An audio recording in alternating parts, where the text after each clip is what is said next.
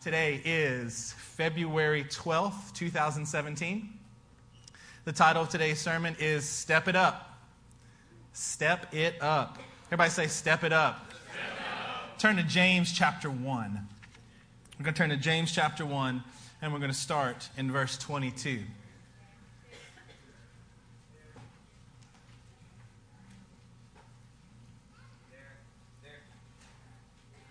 Just like Pastor Eric has said it for years, you can't build a church on the generosity of a few, but on the sacrifices of all.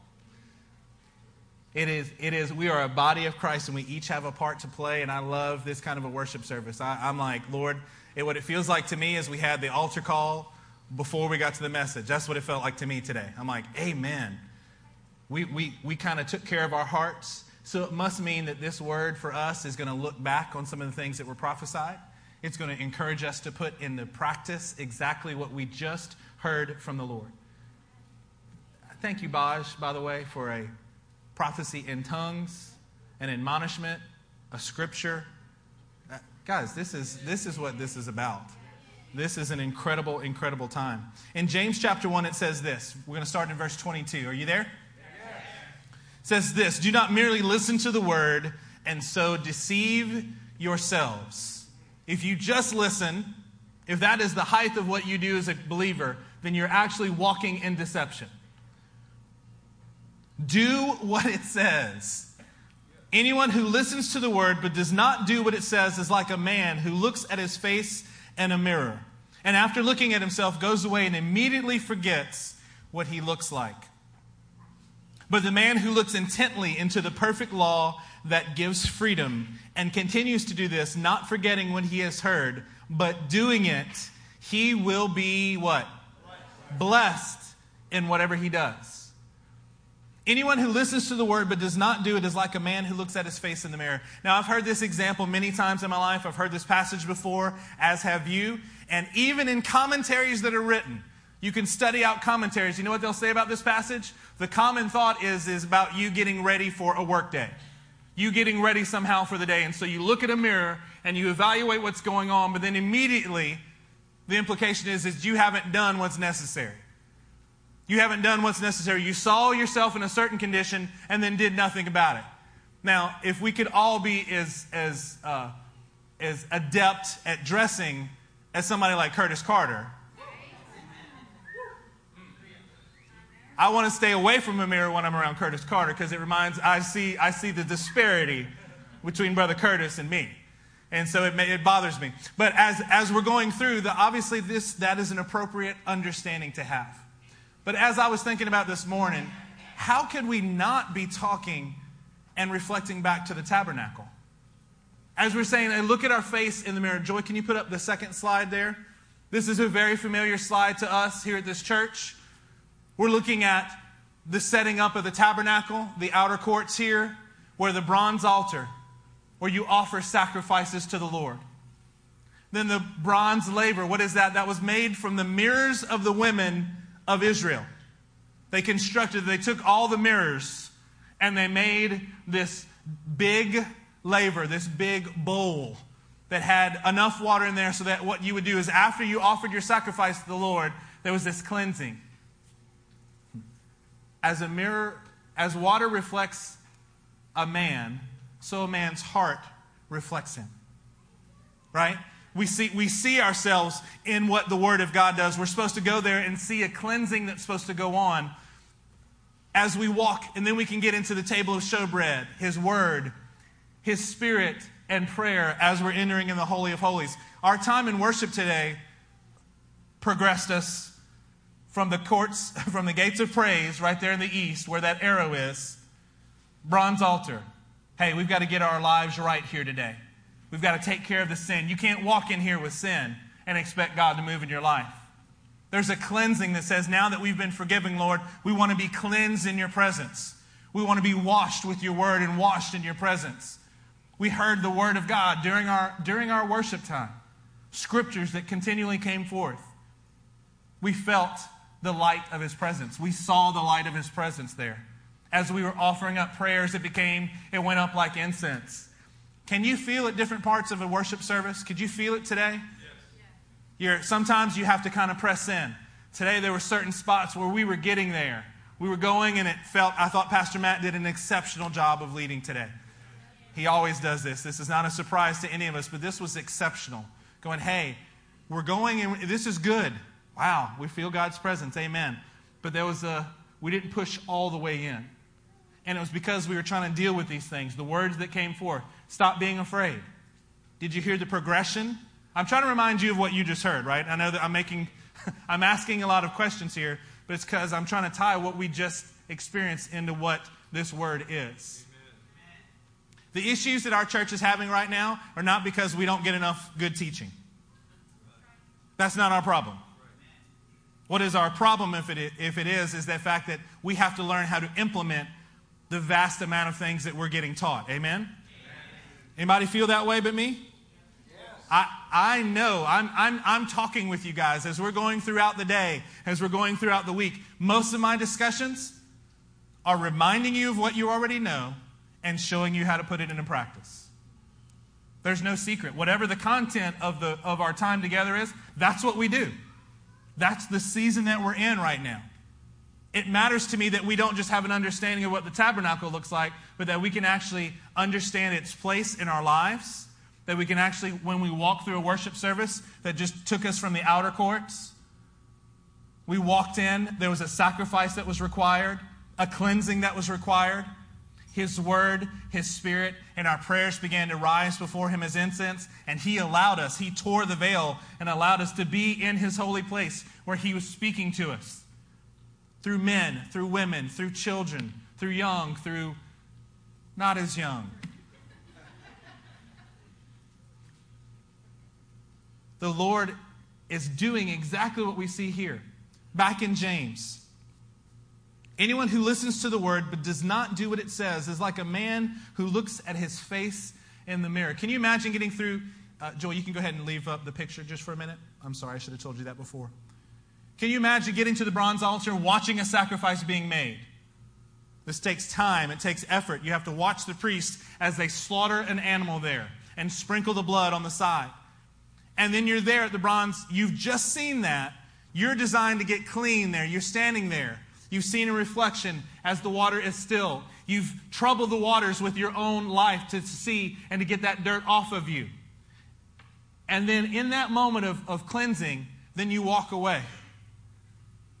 You don't keep progressing. You just turn and walk away and forget everything that you just saw. What a terrible place for us to be. The goal is that once we leave a place like today, what are we going to do today? Are you going to leave the service today and immediately forget what we actually look like? I actually mean it in a good kind of way. For some of us here, you need to be reminded that God is for you, that He is a good God, that He just cleansed you, that He just filled you, that He just encouraged you. You can't walk away and feel something different than what the Spirit of God just spoke to us. You can't do it. Or you're like the man who saw his face in the mirror and then turned around and walked away from it. This is the great part of Scripture. If you're hard-hearted, it shows because you're going to walk away and not want to change who you are. If you're brokenhearted, you're going to need to remember what the Lord just told you so that you don't walk away and feel broken because He is making you whole. Amen? So as you continue to walk through this, James says, anyone who listens to the word but does not do what it says is like a man who looks at his face in a mirror and after looking at himself goes away and immediately forgets what he looks like. Verse 25, but the man who looks intently, everybody say intently. You know what that word is? When you're looking in the Greek, the idea is you're going to look intently on something, you're actually going to stop. It actually implies that you're going to bend over, that you're going to consider it, that you're going to investigate it, that you're really going to start taking it in and going over every detail of this. It's actually the same word that talks about when Mary and the disciples got there to the tomb. They had to look intently into what was going on. What we're asking you to do as a church is not just hear another sermon, but to start looking intently and how do I hear you, Lord. I know that your word is true. I know that all your ways are just, that you are perfect. I'm not quite sure how to do this, though. When I hear that I can trust in you in all things, the truth is that I'm not sure how to do that here. Right here in this position. I know you're true. I know you're right, but I just don't know how to do it yet, Lord. I'm starting to look intently into it, Lord. Would you help me? Would you reveal it to me? So that these things that we're learning are not just about a job. Not just our church, and we separate our church life from our job life. Or we separate what we're learning on a foundation on Monday night from how we're raising our kids. We live in a society that says it's okay to be completely disjunct. You have little silos of information that you have. That's not the way that this is supposed to work. We're supposed to look intently. Why? Why do you look intently? So that you can put it into practice. This is in context of being a doer of the word and not just a hearer. Are you being a doer of the word in every area of your life? We can check off the ones that we're doing, right? That's first comes to mind. Oh, Pastor, I'm doing the word. Amen. Are you doing it in every area? Have you looked intently on how to handle your finances rightly so that it glorifies God? Have you looked at it so that how you're raising your kids is a glory to God? Have you looked at it intently enough for you to know how to operate in a job setting that is completely non-spiritual, non-Christ-like, and you know how to be the light in the darkness? Do you know how to do that? Are you looking intently into this? This is what we're supposed to be here for as a body. This is what we're doing together. We're going to look like this man who does it. He looks intently into the perfect law. Everybody say perfect law. Perfect law. What a beautiful concept. The perfect law that does what? It gives freedom. The perfect law, when we do this exactly what the Lord is prescribing, it is not a bondage to us, rather it's a freedom. We can trust in Him and continues to do this. Everybody say continue. Amen. You got it right one time. Praise God. You are not yet a professional at what you're doing. I fixed a car one time. One time. Worked really hard. Got some things wrong, but I kind of got it right. Well, that doesn't make me a mechanic. I just got it right one time. If I continue to do something like this, then it starts defining who I am. When you have victory today, praise God for that victory. I'm not trying to lessen the victory today. I'm trying to say, praise God, do it again tomorrow. And the next day. And the next day. Well, that's not nearly as fun to do that. That's not nearly as exciting because I want to go ahead and get it right today and then get completely blessed for it tomorrow. Yet this is not how this works. We're not going to be able to walk in instant gratification and please the Lord. We're going to have to learn how to make the right sacrifices to Him. Man who looks intently into the perfect law that gives freedom. I love that phrase. And continues to do this, not forgetting what he has heard. I don't have to ask you whether anyone has ever told you something and you forgot it. Has anyone ever told you their name and you forgot their name like before it came out of their mouth? Like, hey man, how you doing? Oh, it's Samantha. And hi, my name is, and you went, bam! I was like, oh, you just said it to me. Can I replay that in my head? Right? Your wife asks you to do something. Gone. You're like, hey, man, yeah, I'll do that. Okay, honey, I got you. Gone. Didn't even make it into the file folder for you to later remember that you didn't do something. Just gone. I mean, that just happens. I've just heard of these things happening.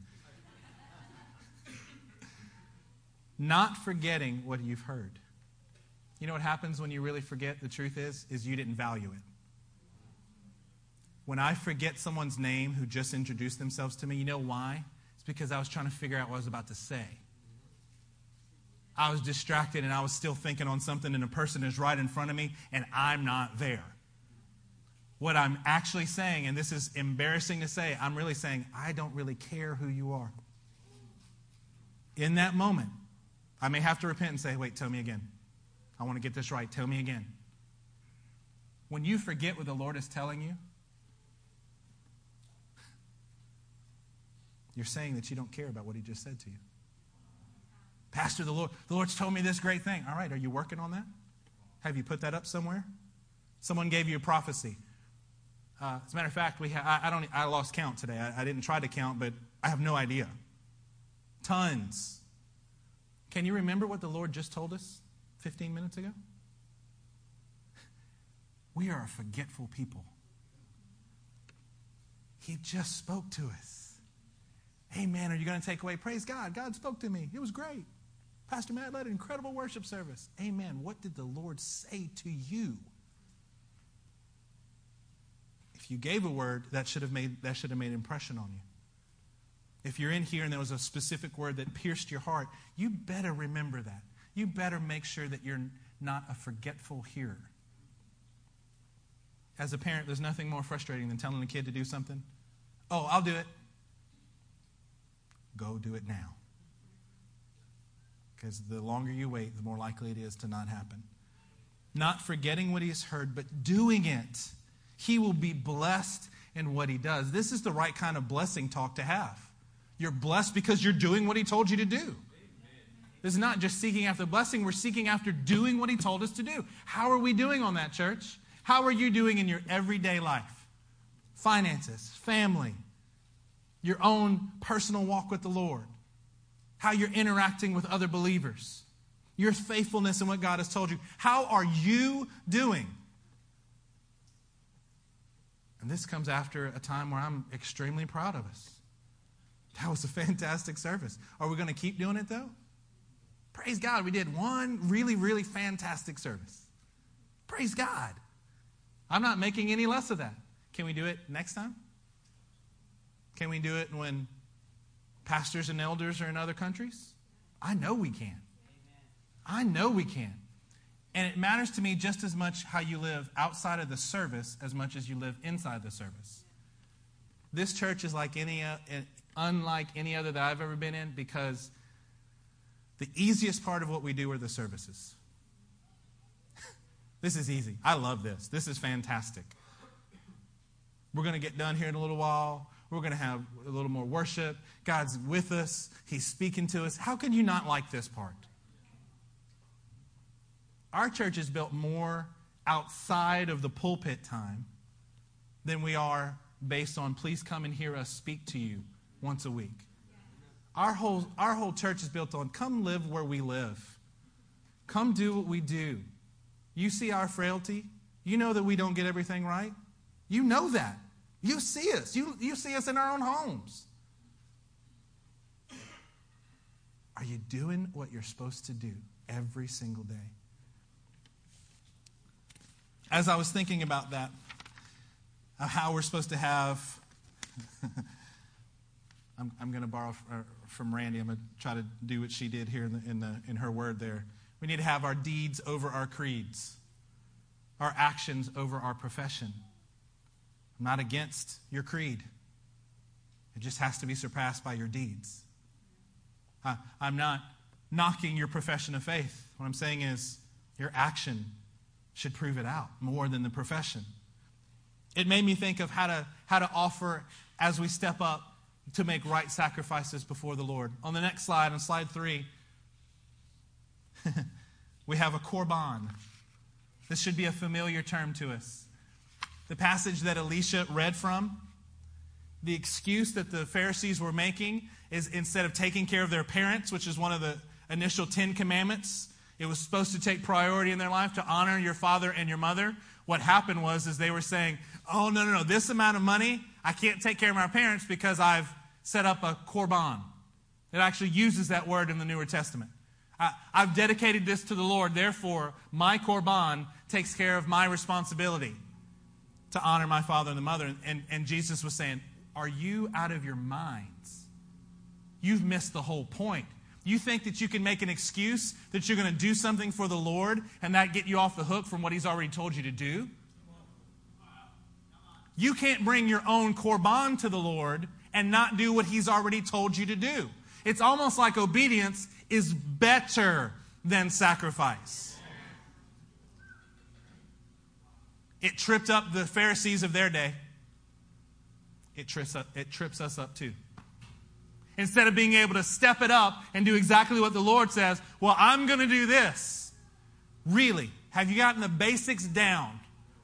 Have you gotten the basics where you're just every day, what defines your life is a righteous standard. What defines your life is holy speech. What defines your life is the Word and the power of God. Is that what's defining your life, or have we allowed things, religious things that sound good and look good to other people, but it's actually keeping us from doing what the Lord has told us? A korban, it's an offering or it's a gift. But you know what the point of the korban was? Was to draw near to God. Let me just read you something, an excerpt from something I found this morning. And this is in regards to korban, a gift to draw near to the Lord. There were the overwhelming majority of other purposes for bringing korban. And the expiatory effect, the effect that would take care of your sins and put you in a right standing with God.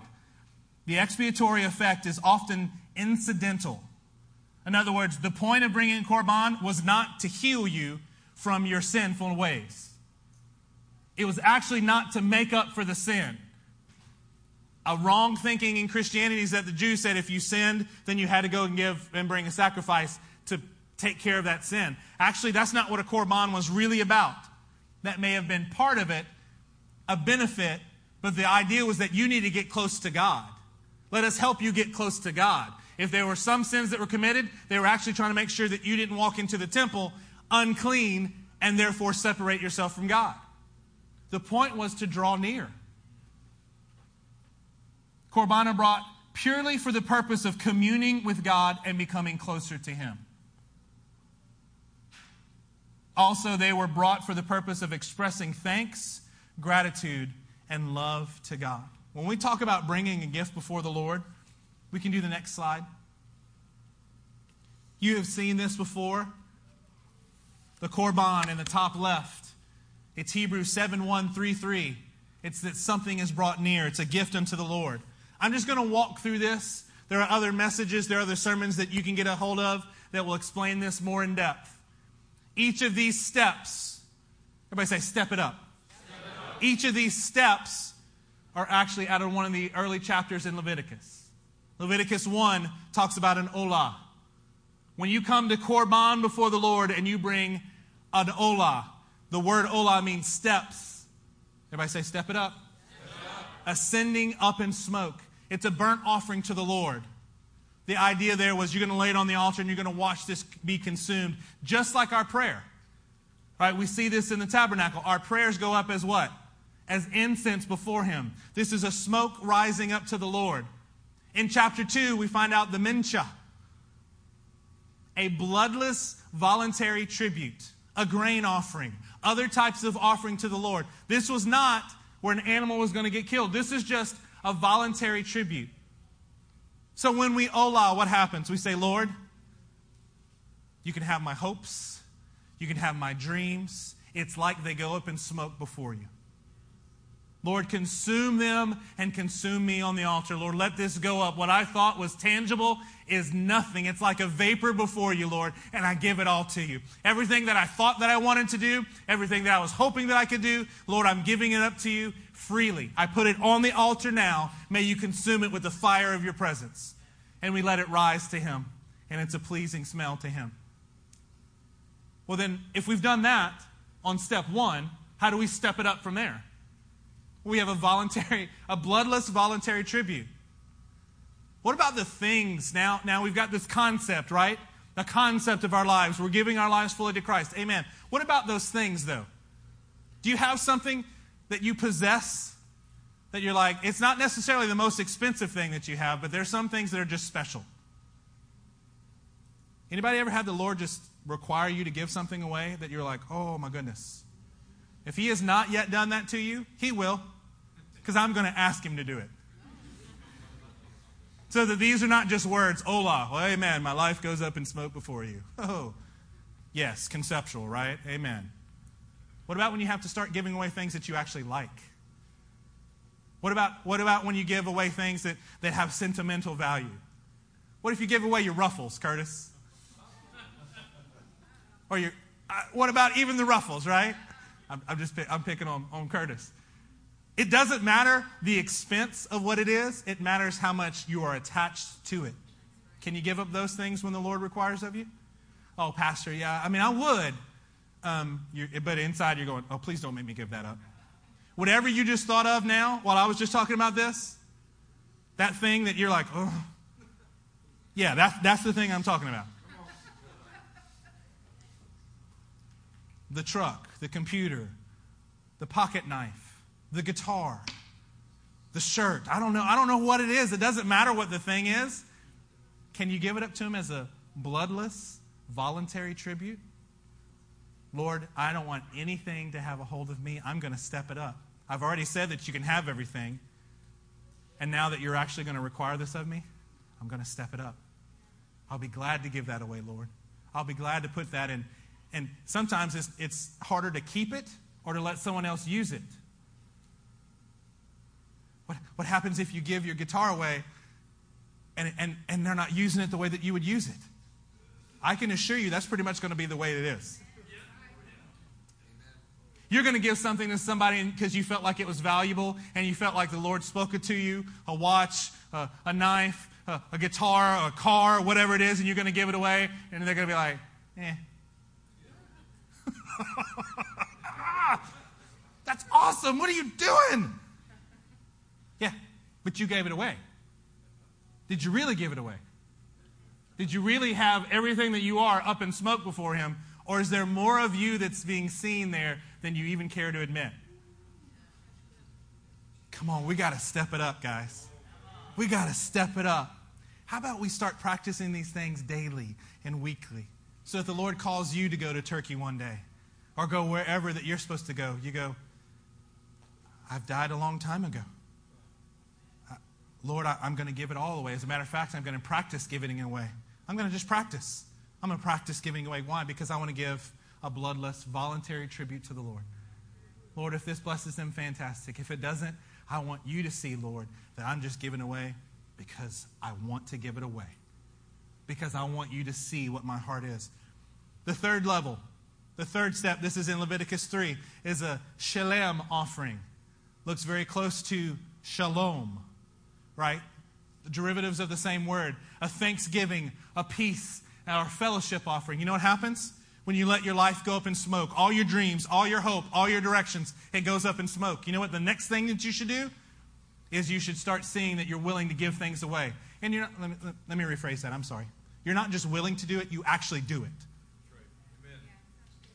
As believers, we cannot let our willingness to do something, we cannot let our korban keep us from actually giving it away. I'm willing to do this for you, Lord. Well, amen. Well, then do it. Well, I mean, hold on a second. No, if you're willing to do it, well, then do it. That's when the Lord knows that you're actually willing to do it. Lest you're hearing things and not doing them, and you're deceiving yourself. Guys, I think it's the hardest thing in the world to make sure that you walk and not have any areas of deception in your own life. We can call them things like blind spots, like issues. It's all deception. It's leaving the door for sin to creep in. We've got to close that out. Here, once you have that, once you've given away things, you know what you can do? You realize what a great thing it is to have fellowship of the brotherhood. Other believers who are doing the same thing, man, that gives some thanksgiving in your heart. It puts, because your life is now getting in order. It's in shalom. It's in the right order. From your marriage to your kids, to the dog, to the fish, to whoever you got in your household. Things are falling into order. Your finances are falling in order. Your job is doing what it's supposed to be doing.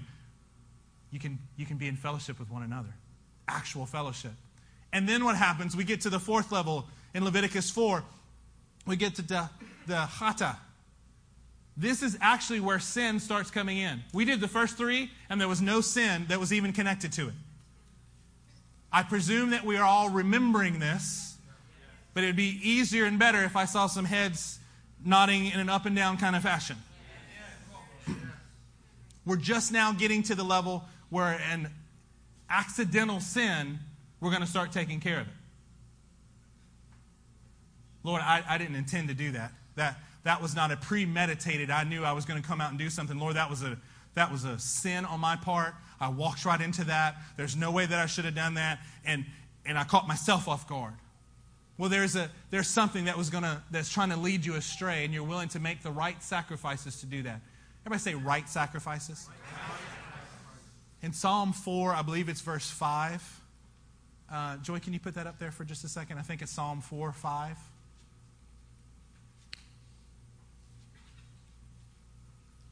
It says, offer right sacrifices and trust in the Lord. What's a right sacrifice? The one that God is requiring of you in that moment. You know what, for some of us it is? It's a sacrifice to step out and be bold and do certain things. You know, for others of us not doing something that we would naturally be inclined to do. I'm a doer. I'm going to go do this. Yeah, but what is the Lord requiring of you? Make the right sacrifice. If it's to give up something in this case, then make the right sacrifice. In a very similar situation on another day, he may say, no, don't do that. You have to make the right sacrifice before the Lord. Because if not, then all we do is plug things into a formula, and we don't need the actual leading of the Holy Spirit to know what he's wanting us to do. We don't need to hear him and do it because we've already figured out our system. No, you don't need a system. That's not how the kingdom is built. It's not built on better plans. It's built on better men. We don't need another plan to evoke something. We need to be better people, and God will use us the way he wants to use us. Joy, back to the slide. And then we get all the way to the asham, the guilt offering. What an incredible thing. You can get 60% of the way through this chart, through these sacrifices, before you ever actually start dealing with the sin issue in your life. You know why? Because a korban was designed for you to draw near to the Lord. That's what we should be focusing on. I can assure you, the more mature you get in Christ, it's not that you start ignoring sin. It's just that you start focusing more and more on him. Lord, I'm going to get close to you. I'm going to rid anything that gets me away from you, that keeps me from you, that blocks my understanding, that blocks my heart, that blocks my spirit from you. And you know what? I found in my life that I just focus more and more and more and more on him. Lord, I just want to draw near to you. Anything else, I'm not saying it's not there. I'm not saying I don't still have things that I need to deal with. What I'm saying is I deal with them quicker because they're just obstacles. I don't feel like they're the giant in front of me. I feel like they're gnats. I'm just trying to get them out of the way. Lord, my focus is becoming more and more intent on what he's doing. And so it's causing me to respond in a way. I don't sit around all day focusing. This is going to sound weird. I don't focus all day on sin. I focus on him. And then when he shows me that there's sin, I immediately deal with it. Immediately. I run to him. I ask him to show me if it's there. But my focus is not on sin all the time. What is your focus on? Is your focus on just trying to conquer sin in your life? We need to get to the point where we have the Spirit of God and the Word of God at work in our lives, like weapons of righteousness in the right hand and in the left. Deal with the sin, of course, so that you can be brought near to him. Amen? It's got to be more than just talk. Turn to Isaiah chapter 29. Isaiah chapter 29.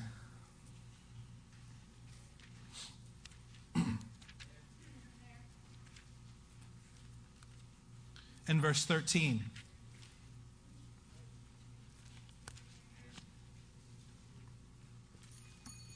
Isaiah 29:13 says this. The Lord says, "These people come near to me with their mouth and honor me with their lips, but their hearts are far from me." Wow. People who can say the right things, even have honoring speech unto the Lord, but have hearts that are far from him. Does that scare you guys? That scares me. That is a sobering thought, maybe is a better way to say it. That is a sobering thought, that people can say the right thing, they can give honor to God with their lips, but their hearts are far from him. It's almost like they have a form of godliness, but are denying the power thereof. This is an incredible thing that we have to consider. Continue on in verse 13. Their worship of me is made up only of rules taught by men. Hey, I don't really want the Holy Spirit. I just want to have my rules in place. Tell me what I can do, Pastor. Tell me if this is okay. Tell me if this is not okay. No.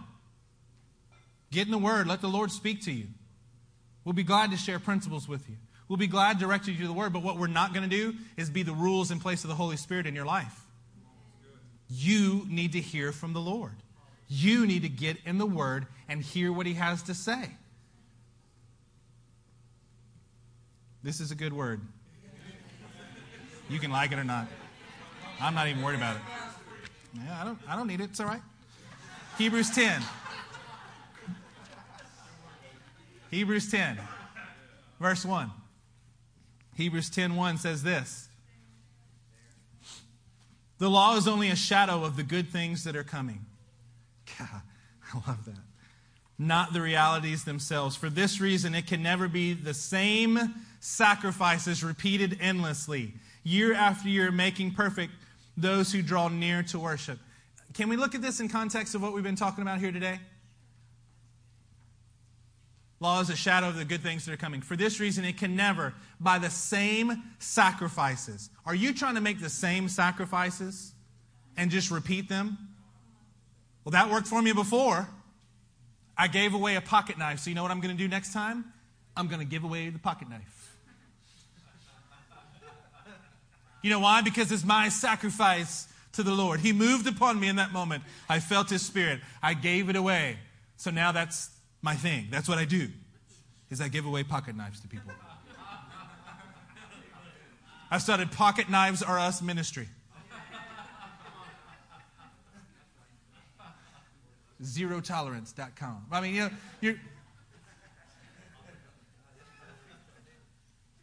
is this not what people do? Okay, let's make it less diffused responsibility. Have you done that? I've done that. Oh, well, that's what I do to get close to the Lord. So I make the same sacrifice repeated endlessly year after year. I've been saved for 25 years now, and you know what I do? I give my tithes, and that's it. This is all that I can. I figured out this. This is right, so I'm just going to do that. You're never stepping it up? There's never something else that the Lord spoke to you? There's never an account that you cleared out that God spoke to you about and you gave it to someone and you didn't let them know that it was you? You did it in secret?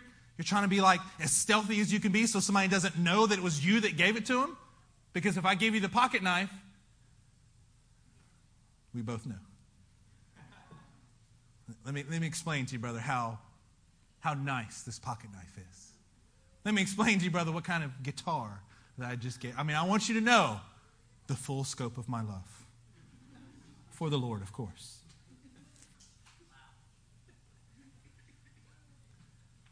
The same sacrifices repeated endlessly year after year. I've never found a year in my life where I was allowed to do the exact same thing as the year before and call it that I had grown.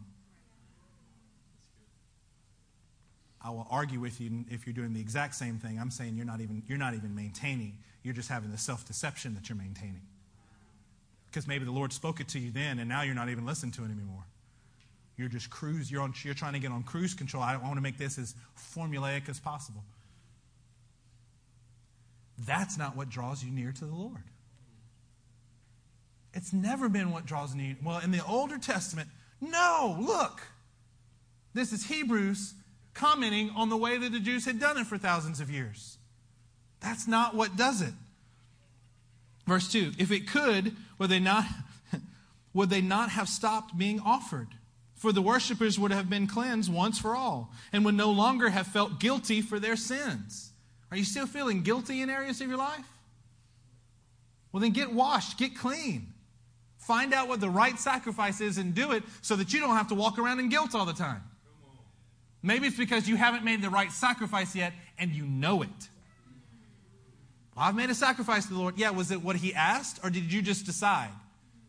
Did you decide how many Hail Marys it would take for you to make up for that? Well, Pastor, I looked on a list over here and it told me that I needed to do this much to... Really? Since when is that going to work with the King of all creation? It doesn't even work with you. You know it. But maybe we walk around in it so much that we're allowing ourselves to be deceived by our false korban and missing the whole point of what he said. That God wants to draw near to us. For us to be near to him, we have to step it up. We have to step it up. You cannot do this, not the way that Christ instructs us, without having to step it up. But Pastor, I stepped it up 2 years in a row. Amen. And you probably have to do it for another however many you are while being alive. Don't get to the point where you think you deserve a break in serving the Lord. Amen. Those who walk around thinking that they deserve a break, well, if I compare myself with, with somebody else, shame on you. And you realize that I'm not saying things that people typically say out loud. I'm just trying to get at what you say in your heart. When nobody's looking, we would never, you'd have to be pretty stupid to say something like that out loud. You really would. Especially in church like this. You would get smacked down so quickly. God, our kids would be like, what?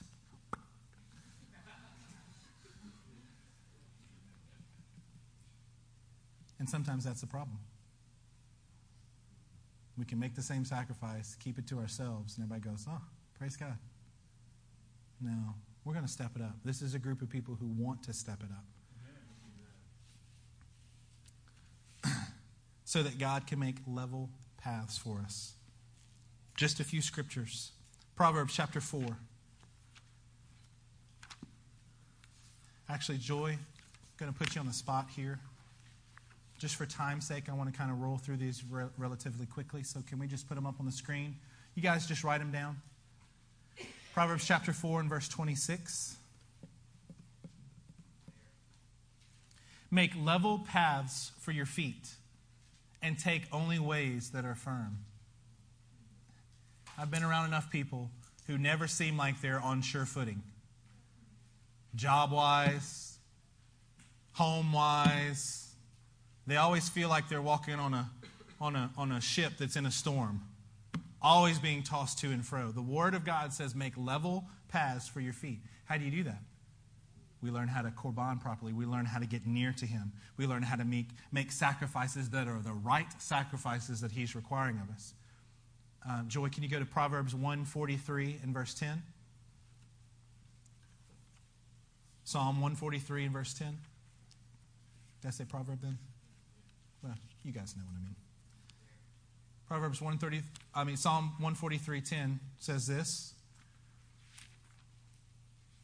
Teach me to do your will, for you are my God. May your good spirit lead me on level ground. Psalm 37, verse 23 says this. If the Lord delights in a man's way, he makes his step firm. We've actually had some amazing sermons on this verse. If the Lord delights in a man's way, he makes his steps firm. We've actually kind of had our own translation. The original language, it's a little hard to tell who's delighting in whose ways. Is it the Lord delighting? This version has made a choice and gone with it. Another way to say this verse is the Lord orders the steps of his valiant man, and the course is one the man has pleasure in. The Lord is going to make your steps firm. Isaiah chapter 26 and verse 7. It says this. The path of the righteous is level. The path of the righteous is level. O upright one, you make the way of the righteous smooth. Doesn't mean it's going to be easy. There may be torrents that come against you, but you'll at least know that the path is very clear before you. That as you step, it's going to be on solid ground. You know why? Because the righteous one is going to make sure that it's solid ground for you. Even if you walk through the fire and walk through the flame, we don't have to be afraid because he is going to be with us. That's an incredible thought. Isaiah chapter 40. Verse 3. A voice of one calling in the desert, prepare the way for the Lord. Make straight in the wilderness a highway for our God. Every valley will be raised up, every mountain and hill made low. The rough ground shall become level, the rugged places a plain, and the glory of the Lord will be revealed, and all mankind together will see it, for the mouth of the Lord has spoken. There are several other verses that we can go to, but I want to go, everybody turn with me to Hebrews chapter 12. Hebrews chapter 12, and we're going to start in verse 12.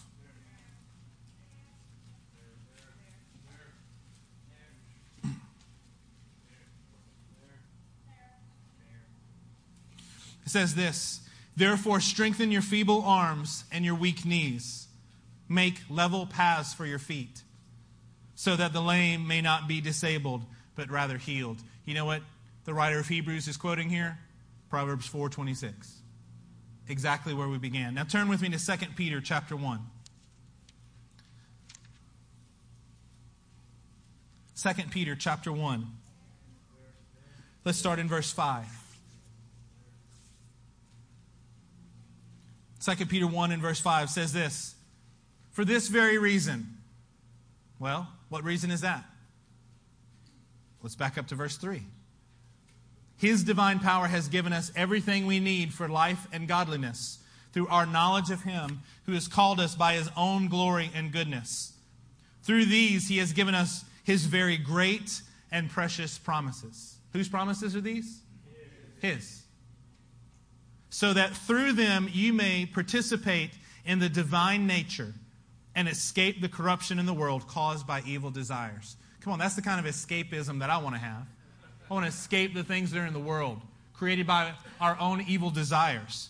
Verse 5, for this very reason, make every effort, everybody say every effort, to add to your faith and to goodness knowledge, and to knowledge self-control, and to self-control perseverance, and to perseverance godliness, and to godliness brotherly kindness, and to brotherly kindness love. For if you possess these qualities in increasing measure, this is not an unusual passage for us. This is a common, a familiar passage. It's anything but common. It is a familiar passage. For if you possess these qualities in increasing measure, almost like you can't keep giving the same sacrifices year after year, repeated endlessly, they will keep you from being ineffective and unproductive in your knowledge of our Lord Jesus Christ. The less you have the Spirit of God moving in you, you know what you want to do as a church? You want to find out how to be more and more efficient, effective. You want to start running more and more reports. If you're a church, that's how you want to do. You want to find some tangible way to go, no, we're actually doing better than what we all know. When you get involved in the denominations, you spend endless amounts of time. You have committees on committees to help measure whatever level of success. You have your end of the year video that shows exactly. We counted how many pinkies went up. We had more people get saved than we have people in the church. What? No, you didn't. Your church didn't grow at all. You shrank, and you're saying all these. What do those numbers mean? Oh, you're trying to find out because you're being ineffective and unproductive. So you're going to try to do things. Well, how about we pull it out of churches for just a second? What about in your home?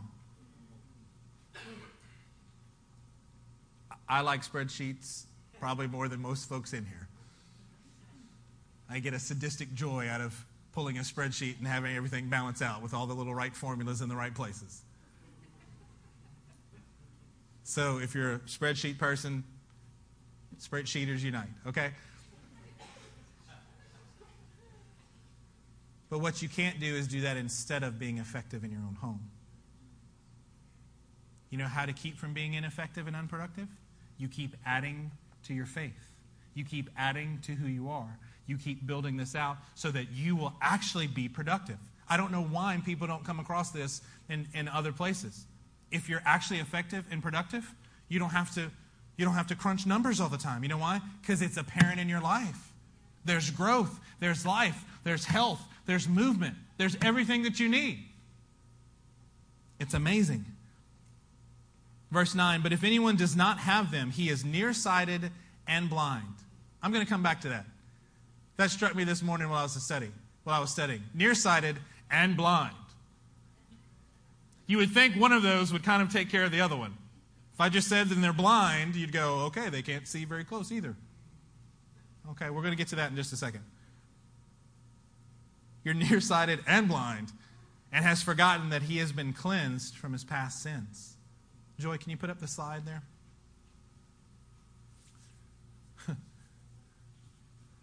So what are we supposed to do? We're supposed to add to our faith goodness. If you actually have a faith in the Lord, you know what you do? You start acting like it. You start having God-like characteristics that are apparent in your life. You know what? After you've had faith and you're adding to goodness, and by the way, faith. Do you ever get done using faith or growing in your faith? No, not if you're an actual real-life Christian. You're going to continue to do these things in an ever-increasing manner. So we're not going to leave one step and then forget about it. We're going to have a basis of this and then move to add to it. And then, you know what we're going to do then? We're going to work on growing both of those. So that both of those, both faith and goodness, are in an ever-increasing fashion. And then you know what we add? We add knowledge. You know why we add knowledge there? Because you don't need a ton of knowledge to have faith or to have good deeds. Well, I don't understand the complexities of the just go out and do it, just be like God. Do what is right. Love, what is it? Oh man, what does the Lord require of you? To act justly, to love mercy, and to walk humbly with your God? Really? You do not need a PhD. You don't need it. If you got it, well, praise God. Don't let that get in your way either. You're going to add to your faith goodness. You're going to add to your goodness knowledge. It's important that you get in the Word and then you start studying these things out. To your knowledge, you're going to add self-control. Everybody say self-control. You're going to add patience to what's going on. Are you known as a patient person? Are you a ready, aim, fire kind of person? Some of y'all are ready, fire, aim. Some of you are ready, aim,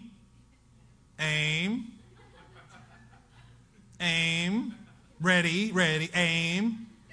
For you, it's going to require self-control to actually not wait until you feel like it's 100% there. In the body of Christ, good. If you're a ready, fire, aim person, raise your hand. Amen. Just check it. Just checking to see if you have a good perspective on yourself. So maybe there's no ready, it's just fire. Just fire them all. Amen. The body of Christ needs that. Because those who are the ready, aim people need somebody around them to go, let's do this. Amen. It's funny, if you're one, you're probably married to the other. Not as a rule, but it would not surprise me. Self-control. The next one, perseverance. You know what the word there is in the Greek? Hupomone. Your great endurance, your perseverance. So we have faith, we're adding goodness to it, we're adding knowledge to it, and then we have to have self-control. Why? Because if you don't have self-control, then what you've just worked on, you lose the effect, you lose the impact. You're not able to put these things. Now you have knowledge. Hey, by the way, if you got knowledge, you need self-control. Oh, yeah, because you can get knowledge and go out and blast somebody. Not be at all in the Spirit of God, but you had knowledge, but you lack self-control. Ooh, I learned this thing. I'm going to go do it. Hey, whoa. Take a time out. Ooh, I saw this job offer to get. Stop. Ooh, I could. Whoa. Self-control. And then you have to have perseverance. Why? Because you have to keep having faith. You have to keep having goodness. You have to keep having knowledge. You have to keep having self-control. And you have to do it again and again and again and again so that you can grow in these things. It's like repping a certain amount of weight. Back in the day, if you were joining the NFL, they would one of the main tests of strength that they had was to do a bench press. How much can you bench press? And these guys were bench pressing 600 pounds, 700. I mean, it's just ridiculous, right? My brother is one of those guys, and he can do, I always kid around with him because he's got a giant, big-chested guy, short arms. So he was one of those guys who can bench press 550, 600 pounds. Crazy. I'm like, yeah, man, you're only moving it like that far. What the heck? You just breathe and it moves up. There it was, you know? You know what? They quit doing that as the main standard for the strength now. They still have guys who can do that much. But now they do a certain amount. If you're a smaller guy, they do 225 pounds, and they see how many times that you can do it. And if you're a bigger guy, they put you at 315, and they just see how many times you can bench press it. You know why? Great. You're a juggernaut of a human being. You're a gorilla. You can bench press 900 pounds. Fantastic. That doesn't actually translate to what they need in the sport. Because you're not just doing it once. They need you to come back and keep coming back and keep coming back, play after play after play after play after game after game. They need to know that you can do this for a while. They need to know that you have a little perseverance about you, that you have a little endurance. Now, let's not let a secular thing like an NFL have a better understanding of what a real mark of Christianity is. Great, you can quote that, 17 books of the Bible. Good. Do you have the perseverance to put it into practice day after day after day? Come on. I want that to be the mark of my life. I want to see these things ever increasing in my life, in my kids' life. I want to see them increasing in your life. Perseverance, because after you've done perseverance enough, you know what it starts looking like? You actually start looking like a godly person.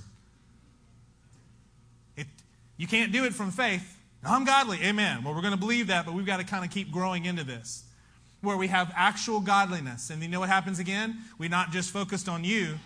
Immediately, we have faith, and then it turns over into goodness. We've got to start doing things around us.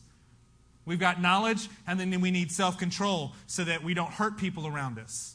We've got perseverance that produces godliness, and then we immediately go back to a brotherly kindness. What's going on around us? What do you need? How can I help you? How can I die for your vision? And then we wrap this thing up and we see that love is the pinnacle of this.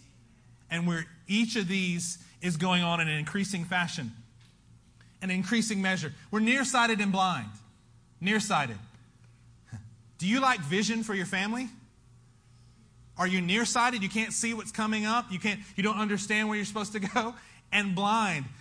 I was like, Lord, what is this? This is nearsighted and blind. It feels very repetitious here.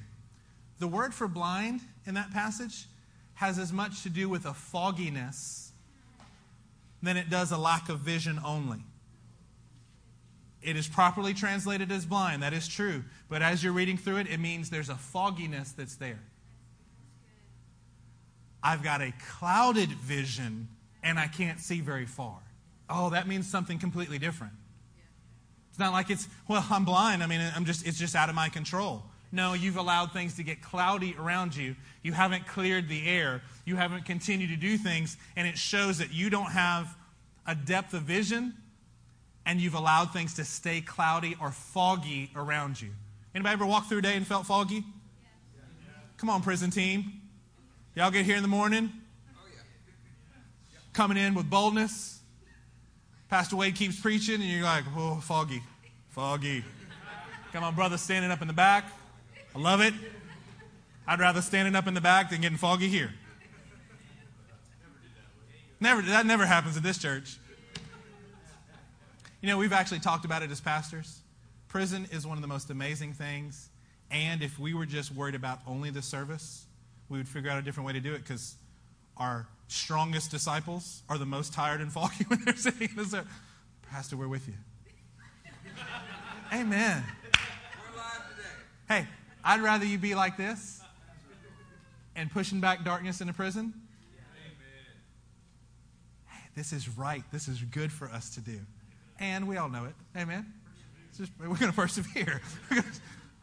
Amen. Nearsighted and blind. You know what happens if we're not doing these things?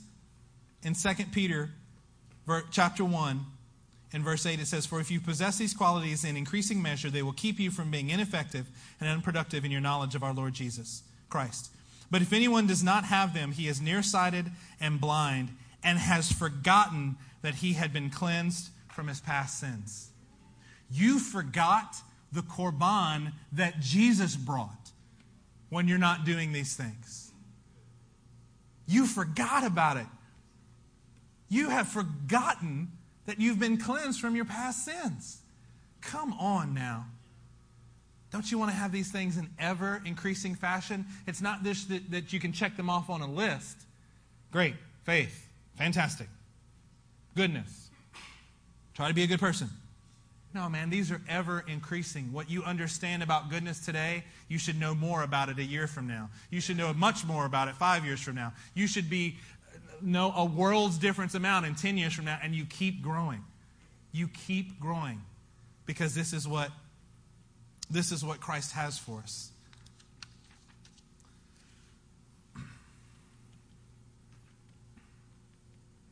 Can y'all give me just another few minutes? Yes.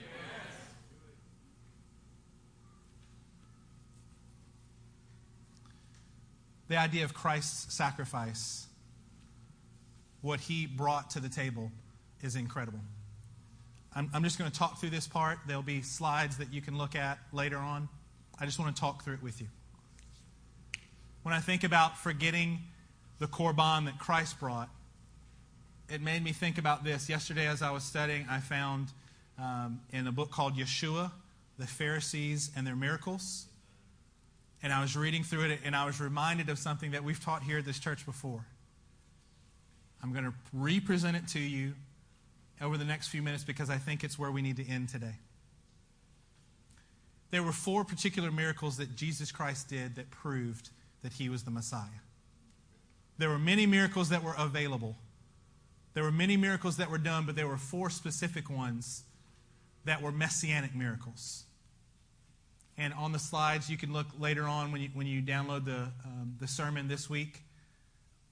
It talks about those things that the Pharisees would do to verify. They were looking for it. There was a quiet kind of observation, and there was an intense where they would start studying it out and inquiring of people. When you see through the Gospels, you'll see actual examples of the Pharisees and the religious leaders doing things to go. They were there and they were present, but they were talking amongst themselves. And Jesus would say, hey, do you think this?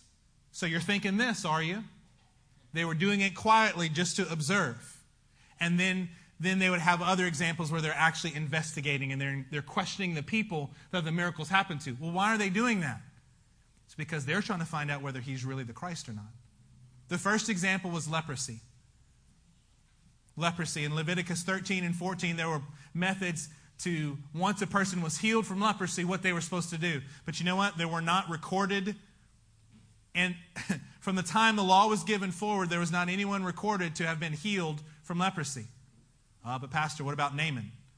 Yeah, Naaman was not a Jew. He was from Syria. What about Miriam? Happened before the full law was given. There were different examples, but from that time forward, after that was laid out in Leviticus, there was not a time where that had happened. So when Jesus came and did it, what did he tell the man with leprosy? Shh. Go present yourselves to the priest. I don't need you to talk about it because this is a miracle and you need to go do it the right way. Here's the deal with leprosy. Leprosy, you had to be healed and you had to be cleansed. If you got healed without being cleansed, you know what it was? You were still separated from everybody else. If you were cleansed without being healed, it was only going to be a matter of time before you became unclean again.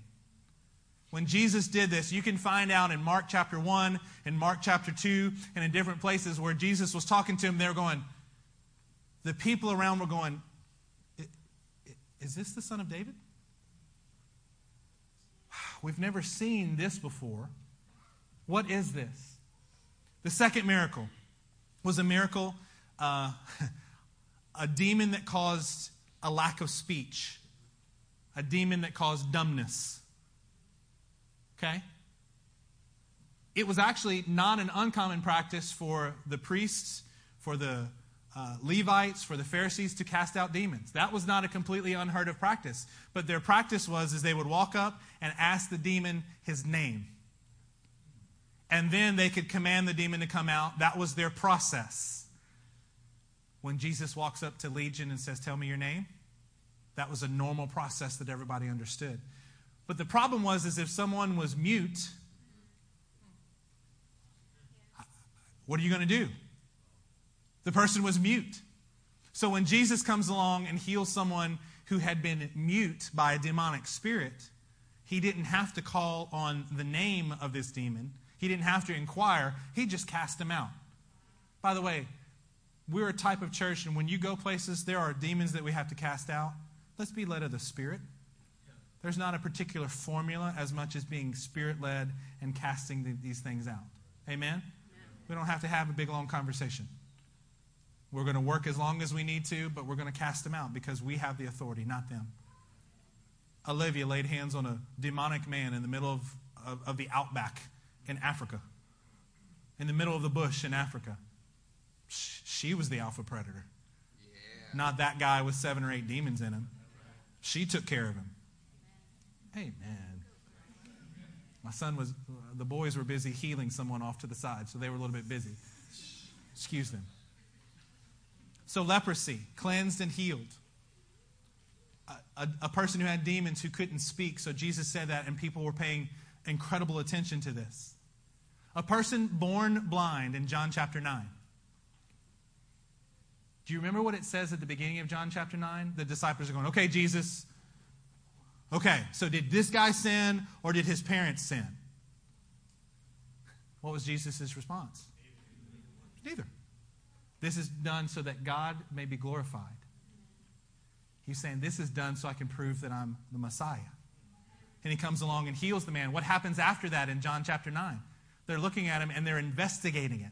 We've gone from passive looking at it, them talking amongst themselves as religious leaders, and they moved into investigating it. Come, and they ask the parents, well, did he really get healed? They're like, he's of age, you ask him. Why? Because they knew they were in the middle of a mess here, so they were like, he is appropriate age, we're stepping out. And the man was like, look, I don't know what to tell you. I was blind and now I can see. I don't know what you want me to do here. I'm just telling you, and you guys keep at. He was getting interrogated by them. And then lastly was to raise someone from the dead. Turn with me to John chapter 11.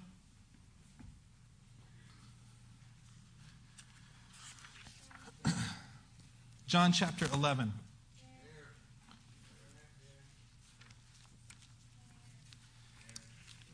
I'm trying to bring this to your attention. Some of you could have easily taught this from memory. For most of us, I figure it's something that we need to be reminded of. John chapter 11, and let's start in verse 4. When he heard this, Jesus said, this sickness will not end in death. No, it is for God's glory, so that God's Son may be glorified through it. Jesus loved Martha and her sister and Lazarus. Yet when he had heard that Lazarus was sick, he stayed where he was for 2 more days. I love you. I'll get to you a little bit later. Let's look at verse 17. On his arrival, Jesus found that Lazarus had already been in the tomb for 4 days. You know why that's an important piece of the story? Because for a messianic miracle to happen, the Jewish culture believed that a spirit could hang around and hover around a body for 3 days. So there could be some type of potential resuscitation that would go on after 3 days. So how long did Jesus wait? Yeah, I don't need the 3 days. We're going to go ahead and do this so that the Lord can be glorified. Turn to verse 49.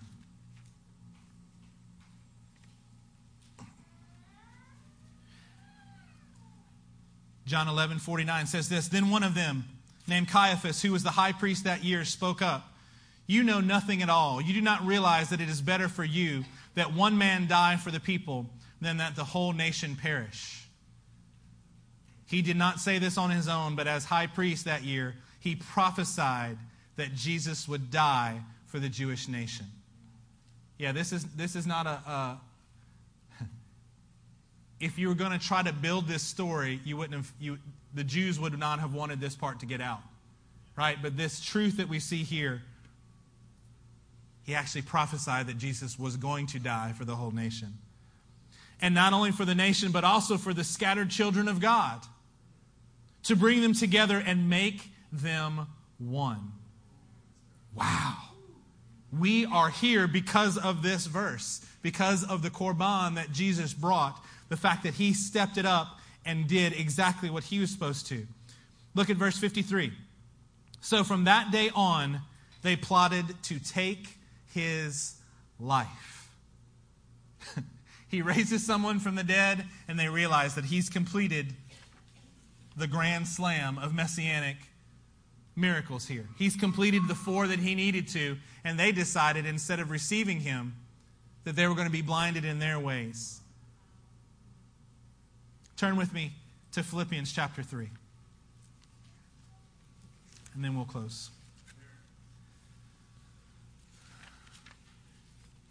What do the messianic miracles have to do with us today? If you go back and look at these 4 miracles, one where someone had to be healed and cleansed. One that was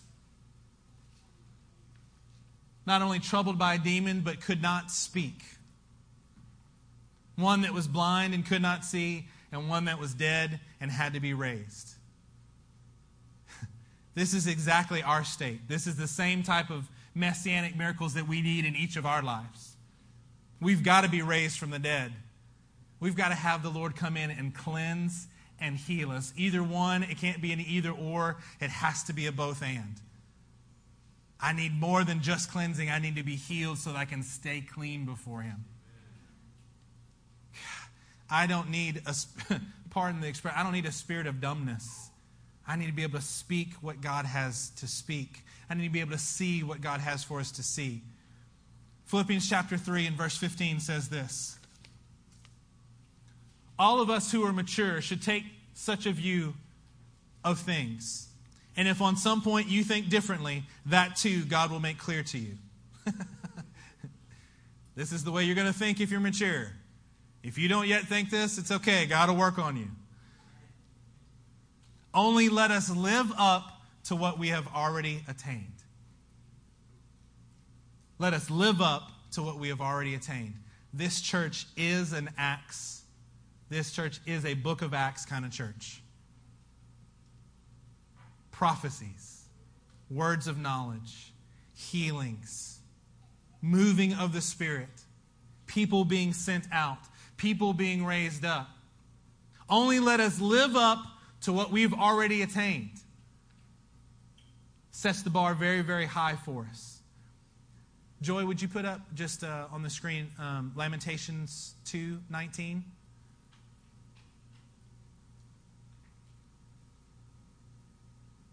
Arise, cry out in the night. As the watches of the night begin, pour out your heart like water. Wow. Your heart like water is actually something that is prophesied in Psalm 22 as well. Pour out your heart like water in the presence of the Lord. Lift up your hands to Him for the lives of your children who faint from hunger at the head of every street. This passage reminded me, as we're supposed to live up to what we've already attained, I just thought of this passage. Arise, cry out in the night. Come on, when's the last time you lost a little sleep because you were crying out in the night? When was the last time you got up early just to say, oh, Lord, I need to be with you more? Whatever, not the same endless sacrifice made repeatedly year after year and day after day, but that's something special that the Lord is requiring of you. Lord, we have finances that we need. Lord, we have direction that we've got to have. Guys, it's time for us to step up so that in an ever-increasing manner, these characteristics of Christ are seen in our lives. Would you stand with me?